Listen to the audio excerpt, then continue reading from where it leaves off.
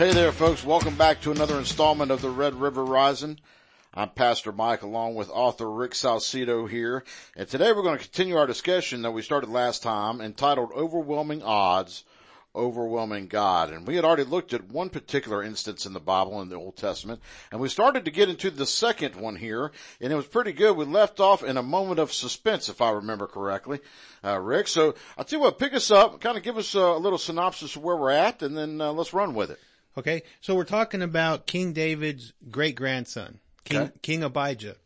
Now, at this point in time, Israel had split into two kingdoms, the northern kingdom and the southern kingdom. The southern kingdom was a little smaller. Mm-hmm. And Abijah was king of the southern kingdom of Judah. Now, Judah and the northern kingdom, Israel, had been at war for years. Mm-hmm. And so another battle had ensued. And Abijah is facing King Rehoboam of the northern kingdom, and Rehoboam has twice as many troops that are more experienced. Right. 2-1. 2-1. And so he's facing a superior force, but he confronts these overwhelming odds with faith. That's right. And he confronts Israel by saying, you've rejected the God of our fathers and taken up with pagan no gods. And we haven't. God is, we're on God's side, so God's going to give us the victory. And so that's where we're at right now. So he is confronting his overwhelming odds with faith, and we're going to see what happens. Excellent. And we're going to start off in 2 Chronicles chapter 13, verses 12 through 18. And it reads, Abijah's continuing to talk. Now behold, God himself is with us as our head, and his priests with their trumpets sound the battle call against you, O children of Israel. Do not fight against the Lord, the God of your fathers, for you will not succeed. Now as Abijah's speaking all this is what Jeroboam's doing. Now Jeroboam had sent troops around to ambush the rear, so that while he was in front of Judah, the ambush was behind them. When Judah turned and discovered that the battle was both before and behind them, they cried out to the Lord. Then the priests blew the trumpets. So here's Abijah, he's speaking faith, and I think he's probably even trying to convince the Israelites to just turn away, live in peace, come back to God. Right. And while he's doing all this, things get worse. Yeah. So not only is he outnumbered by a superior experienced force, he's now surrounded. Right. So things just got worse. And you had mentioned, Shadrach, Meshach, and Abednego. Yeah, at the end of our last segment, where, they spoke faith. Mm-hmm. And what happened? They heated up the furnace seven times hotter and threw them in. So here, things just got hotter for Abijah. Yep. But what did they do? They had the opportunity, once they found out they were surrounded, they could have given up and run away. Mm-hmm. They could have surrendered and sought out appeasement, become subjects of their enemies, could have given up and become part of the, Israel would have been united under Jeroboam serving false gods. They could have done that, but they didn't do that. They could have played victim. Yeah. That's right. They could have said, oh, woe was us, and played victim. Yeah, they could have got mad at God. God, we're putting our faith in you, and now things got worse. They didn't get better. What's going on? Yeah. And that's what I think the church in America tends to do that. Sure. We're eager to put our faith in God when things get tough, but then when they get worse, then we lose our faith. We've been called the instant generation. And generations now. Yeah. Everything now. Microwave now. Microwave Christianity. Microwave results. Microwave prayer requests. Yeah. If it doesn't happen right as soon as we ask for it, then we believe that somehow we've been let down or that we've been gypped. Exactly. And I think it's a cultural conditioning, a generational conditioning, because remember when we were young? Yep. It took a while to make popcorn. That's right. You had to put grease in the bottom of the pot, and then you had to warm up that grease and put a few kernels in there and wait till those kernels popped, and then you put all the rest of the kernels in there and you shook the pan, and it took a while. Now we throw a bag in the microwave and we're standing there pounding our foot on the floor. Right. Well, it takes a minute and a half to pop. So yeah. And if you look about that, that's right, man. And even remember when microwavable dinners first came out, right? They were quick. quick, but they were horrible. It was the nastiest stuff. So even if you got it, you didn't want to eat it. Yeah. But now it's like the lean cuisines and the, Stofers or whatever. Yeah. It's always instant and always now. And we've become such a generation that, the Bible tells us to wait upon the Lord. Mm-hmm. And we don't ever want to wait. That's our problem. And in that patience, in that perseverance with that, is supposed to perfect your patience with it. And with your patience, you are made perfect in that, you know, and we just don't want to do it anymore. No, we don't. So I want to encourage everybody out there listening. If you're facing bad circumstances, put your trust in God, put your faith in God, but don't be surprised if things get worse before they get better. Lean in harder. That's what, Yeah. Push harder. That's exactly what the, people of Judah did. Well, let's see it. It says here, so when Judah turned and discovered that the battle was both before and behind them, they cried out to the Lord. Yep. They cried out to God. They recognized him as their refuge. And then the priests blew the trumpets, and the men of Judah, verse 15, the men of Judah raised the battle cry. Mm-hmm. Okay, so this doesn't sound like victims. Right, that's exactly right. This sounds like people putting their faith into action. Yep. They talk the talk, but now they're walking the walk. That's right. In verse 16 it says, the second part of 15 says, and when they raised the cry, God routed Jeroboam and all Israel before Abijah and Judah. Now what do you think would have happened if they got all weak-kneed? Yeah. And got mad at God? Yeah, it'd have been over with right then and there. That's right. It would have been a self-fulfilling prophecy. Yeah. They would have got what they feared. How's God supposed to move on your behalf, man, when you just don't allow him to do it? Mm-hmm. I mean, if you don't give God the opportunity, and not your opportunity, God's opportunity, give God his time to do his will and in his way, and then see what happens. Yeah. Exactly. So verse 16 it says, so the Israelites fled before Judah, and God delivered them into their hands. Then Abijah and his people struck them with a mighty blow. And 500,000 chosen men of Israel fell slain, 500,000 casualties. That's crazy. Yep.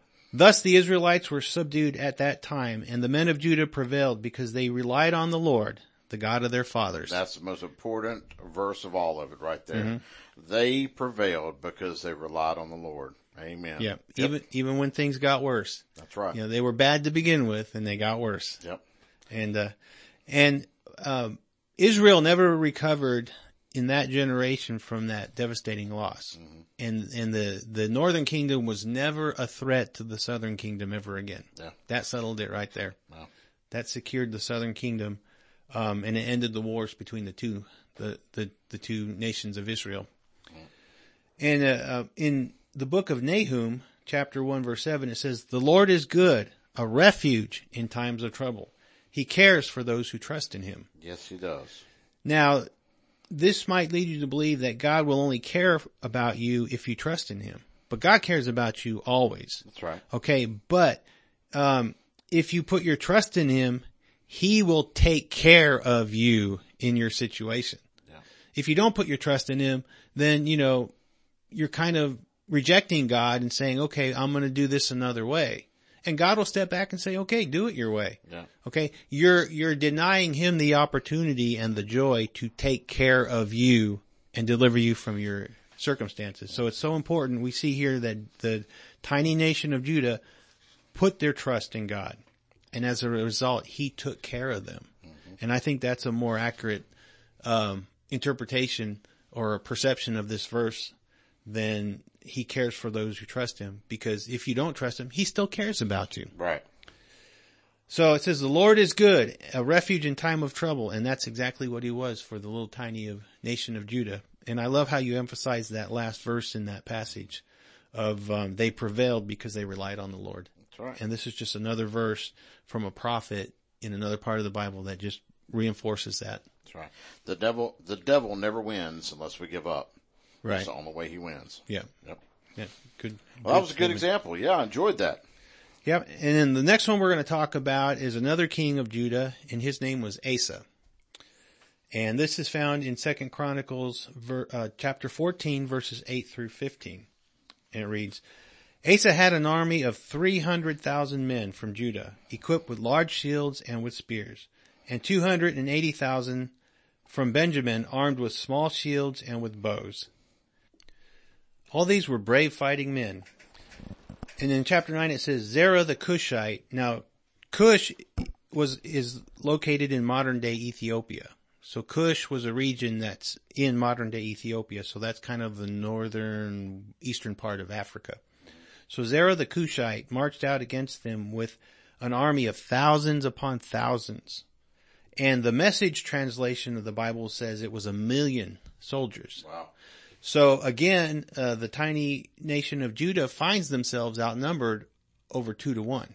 Wow. And in addition to the 1,000,000 soldiers, they had 300 chariots. And when they marched into Judah, they went as far as Mareshah. Now Mareshah is about a third of the way up in modern Israel. Okay. So they made a good way into the little tiny nation of Judah. And, verse 10, Asa went out to meet him, and they took up battle positions in the valley of Zephathah, near Mareshah. Then Asa called to the Lord his God and said, Lord, there is no one like you to help the powerless against the mighty. Help us, Lord our God, for we rely on you, and in your name we have come against this vast army. Lord, you are our God. Do not let mere mortals prevail against you. So Asa must have learned a lot from Abijah. That's right. Now, I'm not sure, I can't remember off the top of my head if Abijah was his dad or his granddad or exactly. But he is behaving, they both were servants of God. They hadn't wandered away from God, and they both are putting their faith in God in overwhelming odds. Yep. And so he calls out, they face the enemy. They confront their problems. They don't run away from it. Like you said, they're not playing the victims. They're not, looking for worldly solutions. They're putting their trust in God. They marched out to face their enemy, and then they cried out to God to help them. And then this is what happened in verse 12. The Lord struck down the Cushites before Asa and Judah. The Cushites fled, and Asa and his army pursued them as far as Gerar. Such a great number of Cushites fell that they could not recover. They were crushed before the Lord and his forces. Now it says here, not only did they get the victory, but they killed so many soldiers, enemy soldiers, that the Cushites couldn't regroup and counterattack. They couldn't recover. They were just totally devastated. Yeah. And on the run. And so the army of Judah chased after them. And it says, the men of Judah carried off a large amount of plunder. And this is from the Cushite army that they defeated. And in verse 14, they destroyed all the villages around Gerar, for the terror of the Lord had fallen on them. They looted all the villages, since there was much plunder there. They also attacked the camps of the herders and carried off droves of sheep and goat and camels. Then they returned to Jerusalem. Now, Gerar wasn't part of the Cushites. Right. Okay, but that's where they all ended up during the battle. Gerar was a Philistine city. So as long as they were on a roll, they sacked the Philistine city, because the Philistines were always in conflict with Judah and Israel, the northern and southern kingdoms of the Israelites.